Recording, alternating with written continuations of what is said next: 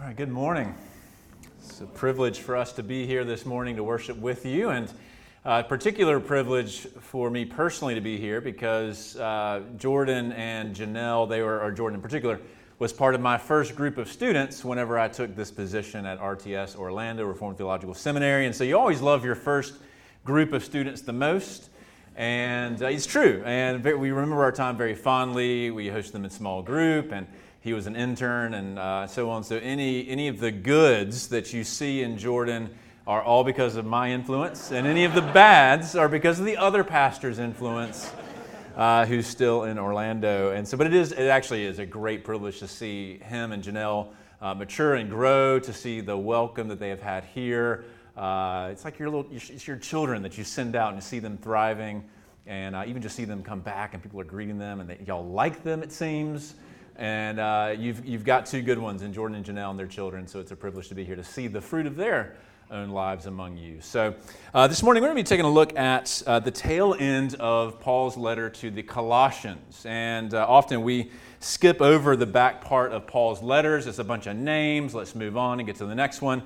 But I'm hoping to kind of squeeze the lemon of this text, if you will, and see what the Lord has for us in it. So it's Colossians chapter 4, verses 7 through 18. It is page 1170 in those pew Bibles. I was told that I suppose Gerald's going through Revelation at the moment, and I thought, well, I'm not going to steal his thunder and revealing who the beast is and all of that. So we'll just do Colossians as kind of a one-off. This is the word of the Lord. Tychicus will tell you about all of my activities. He is a beloved brother and faithful minister and fellow servant in the Lord. I've sent him to you for this very purpose, that you may know how we are, and that he may encourage your hearts. And with him, Onesimus, our faithful and beloved brother, who is one of you. They will tell you of everything that has taken place here. Aristarchus, my fellow prisoner, greets you, and Mark, the cousin of Barnabas, concerning whom you have received instructions. If he comes to you, welcome him. And Jesus, who is called Justus. These are the only men of the circumcision among my fellow workers for the kingdom of God, and they've been a comfort to me. Epaphras, who is one of you, a servant of Christ Jesus, greets you, always struggling on your behalf in his prayers, that you may stand mature and fully assured in all the will of God. For I bear him witness that he has worked hard for you and for those in Laodicea and Hierapolis. Luke, the beloved physician, greets you, as does Demas. Give my greetings to the brothers at Laodicea and to Nympha and the church in her house. And when this letter has been read among you, have it also read in the church of the Laodiceans, and see that you also read the letter from Laodicea. And say to Archippus, see that you fulfill the ministry that you have received in the Lord. I, Paul, write this greeting with my own hand. Remember my chains. Grace be with you. This is the word of the Lord. Thanks be to God. I'll pray for this time. Lord, we ask humbly of you this morning that you would consecrate the words of my mouth and the meditations of our heart for your good purposes and for your glory. In Christ's name, amen. Well, since we've been in the country, there's been a very big sports contest, as you all no doubt know. We had the privilege of going to one of the Women's World Cup games while we were in Sydney. One of the great things about football/soccer, I can do both, is that no matter if your team has Mbappe or Messi or Ronaldo or someone like that, they can't do much on their own. There's still 10 other players on the field. They might score a lot of goals, they might get on the news, but you have to have a full team. If you don't have a goalie, if you don't have a defense, then it's not going to matter if you have the MVP of the entire world on your team. Now, no doubt this is true about rugby and other sports, but one of the great things about this season of World Cup soccer or football is that you see that prominently, that it requires a full team effort. And the passing and the unity and the ups and the downs is not just about one player. Now, if you were to think of the MVP of the New Testament, not including Jesus, because he's the obvious MVP, but besides Jesus, if you're thinking about who's kind of the number one player, who's getting all the highlights, it would be the Apostle Paul. Right, he wrote a substantial portion of the New Testament. He's key in planting churches around the whole Mediterranean. He wrote Romans, for crying out loud, probably the favorite epistle for many of you. He is the apostle of apostles. He single-handedly shaped the entire trajectory of the church. But at the end of Colossians, and at the end of so many of his letters, it's quite fascinating that he mentions his friends. Even though Paul could arguably be the one who among anyone else could be the Lone Ranger, the superstar, the one who can go it alone, who doesn't need anyone else around him because he's that good. Again, he wrote Romans, for crying out loud. He was a man of deep friendships. He passed the ball. He mentions dozens of people in his letters, some of whom are very familiar, like Timothy and Titus, others whom are less familiar, Sosthenes and Aristarchus, and so forth. Now, why does that matter? It's easy for us, and I know this is a uniquely American thing, but I think it's probably an Aussie thing as well, to think of the Christian life as just me and Jesus.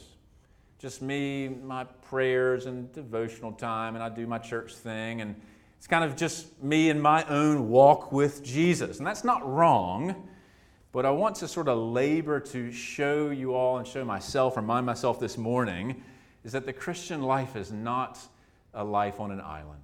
You're not the Lone Ranger. You're not the MVP. It's not about just you. The Christian life is a team sport in which we need one another. So I'm going to labor to demonstrate that from this back section of Colossians. And first we're going to take a look at how Paul describes his team, what some of the language he uses, and who does he mention, and so on. Then we'll take a look at what's the point. Why do we need one another? What role do you play in each other's lives? And then we'll talk a little bit about the risks. Any relationship, any family, any team has risks. There's ups and downs, and there's some really interesting little pictures of that in our passage. So let's begin by taking just a broad view of how Paul describes his team. And I'm not going to go sequentially verse by verse. We're going to kind of hit some of the themes here in Paul's list of greetings. First off, if you go back to verse 7, Paul says this: Tychicus is a fellow servant in the Lord. Notice he calls him a fellow servant. It's actually one word. It's like a with servant, someone who's a servant with me. And then verse 10, if you skip down to verse 10, he says, Aristarchus is my fellow prisoner. And he greets you. And he means that literally, actually. If you know the life of Paul, he ends up in prison multiple times. He mentions other, quote-unquote, fellow prisoners throughout his letters, including Romans. He mentions Andronicus and Junia being fellow prisoners who were literally enchained with him. He also mentions Epaphras in his letter to Philemon. So he has people who are literally in the next cell or even perhaps chained to him for the gospel. And then verse 11, he uses one of his favorite terms. He says, my fellow workers. Notice that same word again. This is a co-worker, a colleague, a together worker. And he uses this a bunch. There's actually about 20 people in his letters that he calls fellow workers, and that's both men and women. And so it's very interesting, I think, that we often conceive of Paul's life, and there's a whole field, by the way. You go to the Christian bookstore, there's a whole Paul section, right? There's books on Jordan's shelf that's like the life and theology of Paul. Pauline epistles is its own field. So we tend to think of him as this guy just doing his own thing, this rock star who's just crushing it, but he's not. He mentions all of these fellow workers, fellow prisoners, fellow servants. In fact, if you read the book of Acts, Paul is rarely alone. He's alone briefly in Athens, a couple other times. But even though he commends the single life, in 1 Corinthians he praises the idea of being unattached, being unmarried, gives them more flexibility and so forth. But he's never alone, basically. Yes, unmarried, but he's always surrounded by friends. He's got co-workers helping him write his letters and so on. So that's one way he describes his ministry. He's got a whole team that he loves dearly. But he has other terminology here in Colossians. Just to survey it, he mentions his beloved brother. Notice that term. He calls Tychicus a faithful minister. He refers to Onesimus here as our faithful and beloved brother. He describes Epaphras as a servant of Christ and mentions other brothers and sisters. It's family language. You catch that. He says, we are brothers. We are sisters, not biologically, but in the family of Christ. In fact, the number one image of the church in the New Testament is a family that transcends our DNA. And notice he calls it our. We are together in this one family. Moreover, twice, he mentions individuals like Epaphras in verse 12, who he says are one of you, which I think is quite interesting. It's easy to think of Paul's ministry as kind of like they're the Aussie Navy SEALs of ministry. And like ministry is done by the pastors, so you get all the credit. They do all the stuff. He says, no, we had a little intern. Epaphras was one of you, one of the Colossians that we trained up and nurtured, sent him out. It's great to see your involvement in raising up the next generation of church leaders. And then lastly here, he mentions in verse 15, it's quite an interesting, it's very easy to just sort of skip over these things, but I want you to slow down and pay attention to these details. He says this, greet Nympha and the church in her house. Paul mentions by name 16 women in his letters. Now, that doesn't mean they're all preaching or anything necessarily. We can have our debate about that. But he refers to these 16 women. I'm just going to name them for you. It's quite fascinating. I'm the father of 3 daughters. This matters to me in a great way. And husband of 1 wife. Phoebe, Priscilla, Mary, Junia, Tryphena, Tryphosa, Persis, Julia, Nereus' sister, Chloe, Euodia, Syntyche. Those two had a bit of a spat. It's quite hilarious. They had some sort of argument there in Philippians. He says, I hope they work it out. But the fact that he mentions that in Philippians means they're really important. Nympha, the one mentioned here, Lois, Eunice, and Aphia. 16 women, and that's about as many men as he mentions by name.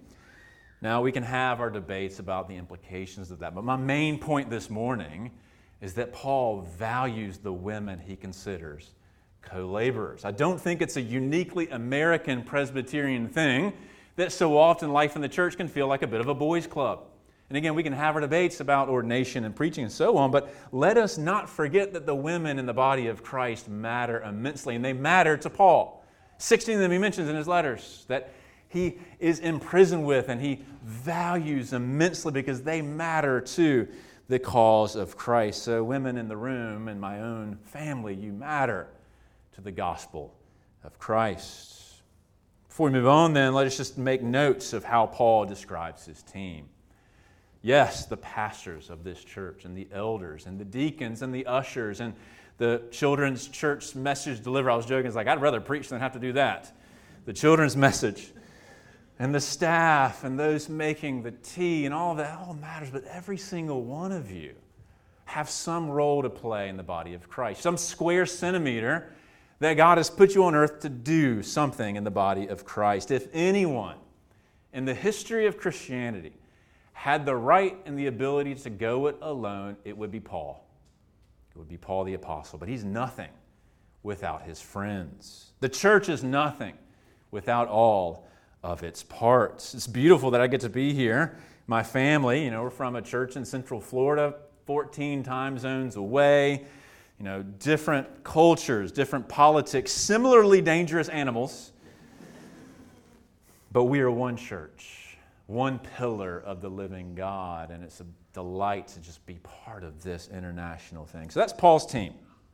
And that's how Paul describes his team. But why? Why does it matter to him that he has friends? Sometimes even frenemies, actually, if you know that terminology. Some folks he kind of butts heads with. Why does it matter? Let's move on and see that. How do these friends, how do these brothers and sisters impact Paul? Why, in other words, is church a team sport? And the key theme in this passage is that we build one another up.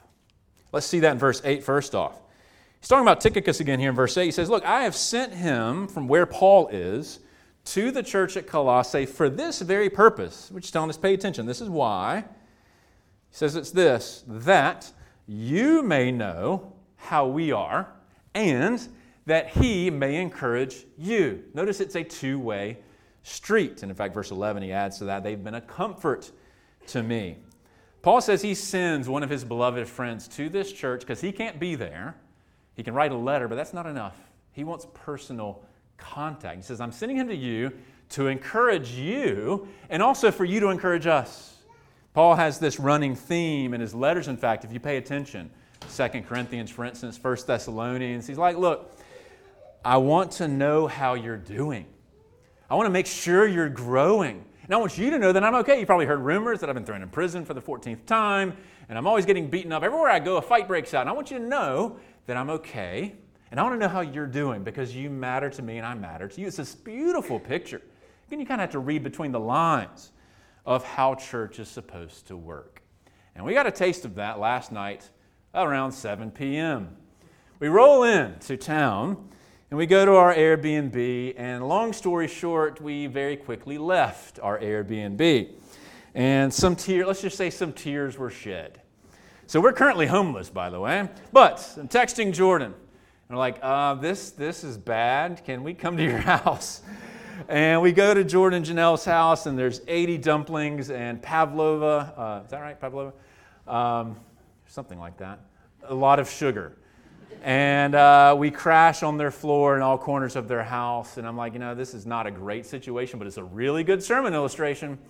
I'm going to use this tomorrow because it was a picture in that moment of what it means to be the body of Christ, to be encouraged. I'm supposed to be encouraging him, and they're the ones hosting us. I'm sleeping on his living room floor.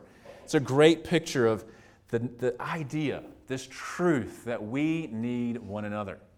You have been put here to encourage others, to build others up. You've been also put here to be encouraged. Now he moves on in verse 12 and describes another way that we need one another, and that's for our own spiritual edification. Notice what he says about Epaphras here in verse 12. Epaphras is always struggling on your behalf in his prayers, and we've gotten a picture of that with our missionary friends this morning, so that you may stand mature and fully assured in the will of God. We need friends and brothers and sisters in the Christian life to pray for us, to invest in our lives so that we can grow and mature, because you can't do it by yourself. You need people who are sort of shouldering your burdens, comforting you with the comfort they've been comforted with, helping you mature, teaching you God's Word, or even just peers who spur one another on, to remind us in the tears and in the stress, and the ups and downs, sometimes hopelessness, that others are in this with you, that they care for, they want to see you grow. There's another little fascinating glimpse of this in verse 17, right before he finishes the letter. Now, I find this just really interesting. Paul says he gives the Colossian church something to say to one of his buddies. It's almost like getting them to pile it on, like, all right, I want y'all to go and push him here. He says this, say to Archippus, see that you fulfill the ministry that you have received in the Lord. It's almost like he's calling on the whole church to give them a little kick in the pants. Say, look, you've got a calling. You've got something you've been put here to do, so let's get on with it. And we want to see you do what God has called you to do. We sometimes need friends in the church to spur us on, to push us, to help us accomplish what God has gifted you. And everyone, every Christian, has been gifted with something to serve the church. King David had his Jonathan, pushing him and correcting him and challenging him. Michael Jordan had his Pippen. Now, I don't know if that translates. Y'all like basketball enough. You know Jordan and Pippen. Bono has Edge, maybe a little closer to home.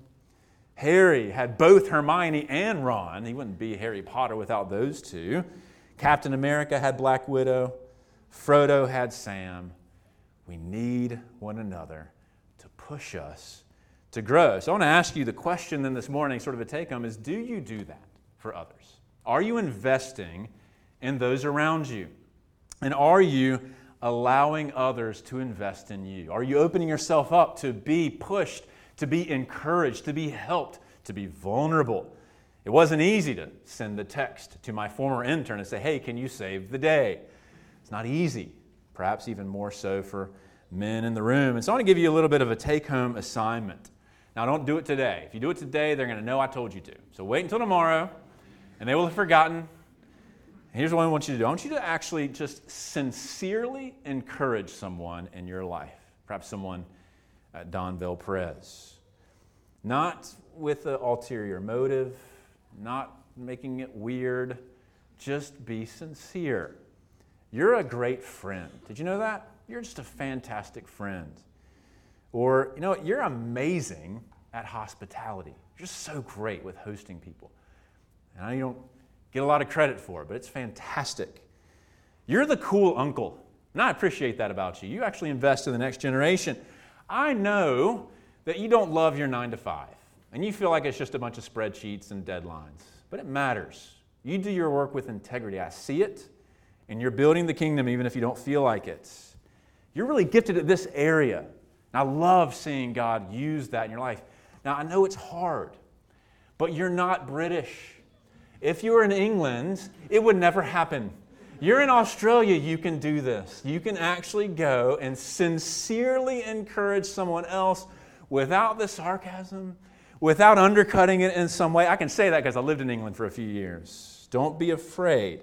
Don't hesitate to speak these kinds of encouraging words. Yes, it's great to pray about it. Paul mentions that.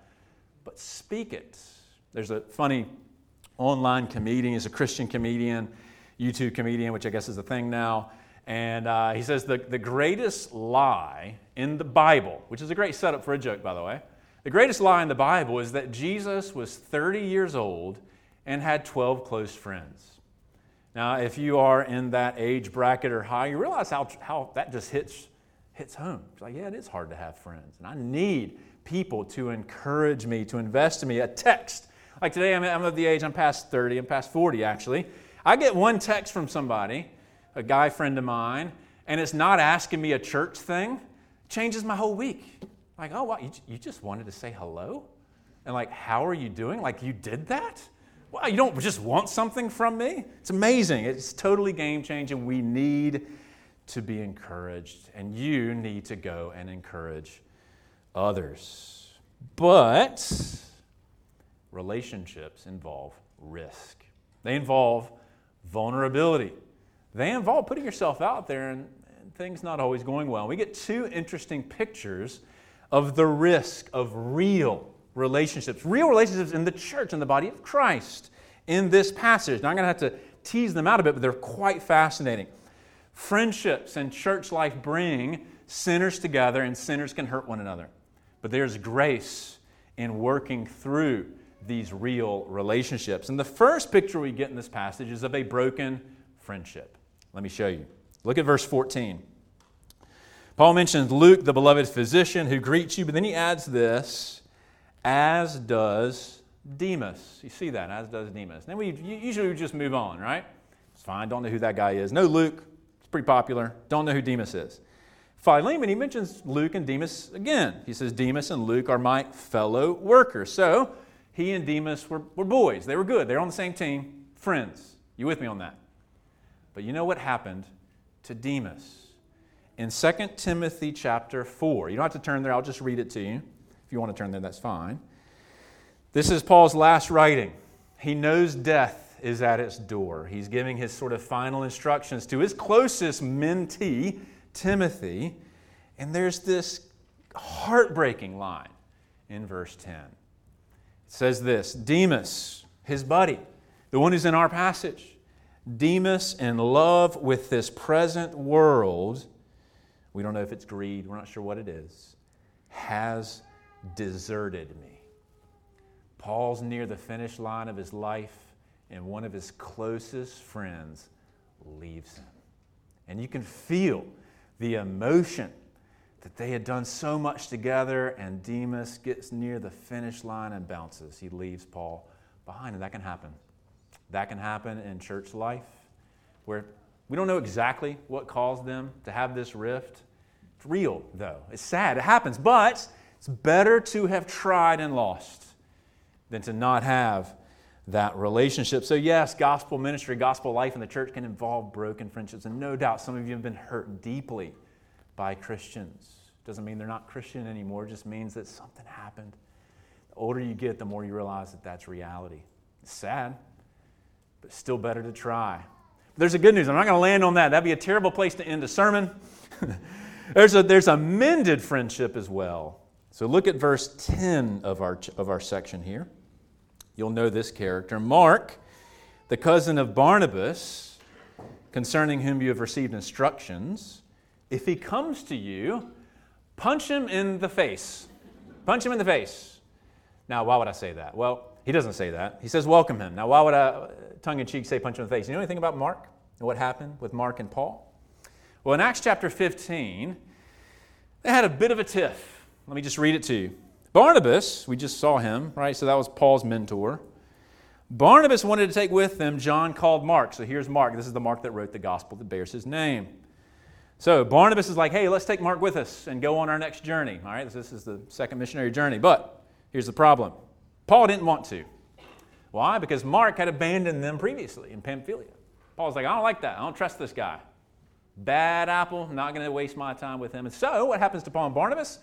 They work it out and they hug and everything's happy. No. This is one of those weird parts of Acts that sort of raises the whole question of should you try to do everything the way Acts does it? Kind of like Ananias and Sapphira. People always tell me, like, oh, I want to do things the way Acts does. I'm like, well, who's going to strike you dead when you cheat your taxes? Here's what happens. Paul and Barnabas don't agree on this. They don't sort it out. What happens? A sharp disagreement arose and they split. So far as we can tell, that was it for Paul and Barnabas. They split over Mark. Whatever Mark did, whatever his lack of maturity was, we don't know exactly. But he caused such a rift that Paul, who's a pretty big deal, and Barnabas, who's also a pretty big deal, they part ways. We don't know exactly. Paul mentions them later, but we don't know if they get back together again. Barnabas takes Mark, goes his separate way. Paul takes Silas, goes his own way. It's this bizarre chapter in the history of the church. A massive rift in two relationships, Paul and Mark, Paul and Barnabas. You with me on that? Well, how does the story end? Philemon 24, so do Mark and Aristarchus, my fellow workers, send you greetings. Somehow along the way, some years later, Paul and Mark get back on the same page. We don't know exactly how they were reconciled, but it's a beautiful picture that they were, which then takes us back to 2 Timothy. Remember, that's the final writing of Paul. Death is on the doorstep. He knows he's about to go and meet Jesus. This is the last thing he writes. He's just mentioned Demas. Okay, so that was verse 10. Demas, the one who abandoned him. The next verse, here's what he says. Go grab Mark and bring him to me, because he is very useful to me in ministry. This story, this sad, peculiar story of Paul's split with Mark has a happy ending where he's about to die. And who does he want? He wants Mark.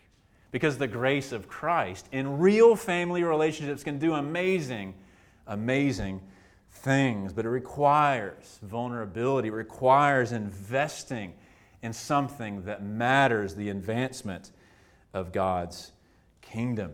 Any team, and you see this in sports, but you see it in the church. Any team that matters, any team that has real stakes, where what you're doing matters, is going to have these kinds of conflicts. That's what makes the team real. We're going to butt heads and not see eye to eye. And the grace of Christ enables us to work through it. You come out the other end better than you were before. No doubts, if you've lived long enough, you've had these kind of stories where you had a falling out with someone, and then it might take 10 years, it might take a year. You work it out, it's better than it was before. You have to be willing to risk real relationships. So, brothers and sisters, this morning, let us be reminded from the end of this letter that no man and no woman and no child and no youth is an island in the Christian life. Not even Paul. Not even Paul was an island. The Christian life, your Christian life, this church in this place is a team sport of fellow servants, fellow workers, perhaps even one day fellow prisoners who must encourage one another, build one another up, to invest, to take the risks, to need one another. And what that means is sometimes you got to put your phone down, you got to close your laptop, and you got to go invest in relationships. You got to show up when your friend needs you in sorrow or in joy. And so through tears and laughter, through ups and downs, it is a privilege to be a part of something like that. On August 20th, the World Cup will end. Somebody will be the winner. Maybe the Matildas, we don't know. They got to win a big game tomorrow night. And Jordan's pulling for the Matildas. I asked him that. He made the right decision. But every country, they're going to go home, and we go back. We had a little taste of a global community, and the World Cup is great. But they go back, and the countries continue fighting. The church of the living God is, I would argue, the one remaining place where we get a taste of this, of relationships, of a family that transcends race and ethnicity, that transcends wealth, poverty, and class, that transcends everything that can divide us. Is bigger than any one of us. We are part of something that spans the globe, that spans time. And do you realize how amazing that is? Just a little taste of it just for my family this morning from Florida. It's like, oh, wow. They worship the same Jesus on the other side of the planet where everyone's upside down. And one day, brothers and sisters, your names too, if you cling to Christ by faith, your name will also be found written. Little shout-outs and greetings to you all. And a better thing, as good as Colossians is, a better thing in the book of life.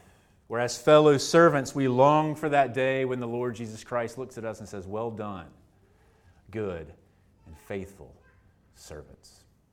Let us pray. Lord Jesus, we give you thanks and praise that you call us into this miracle of your church, that despite all odds, breaks all boundaries, unites a diverse people together for a common cause. And I pray that each person would leave here this morning encouraged to invest in relationships, to be about using the gifts to build others up, that we would see ourselves as a team that spans the globe, that pursues your kingdom purposes, pursues love for you with all heart, mind, and soul. We give you thanks for this time this morning and pray that as we are sent out, we would be encouraged for what you have called us to do. In Christ's name, amen. If you're able, please stand for one final song of response.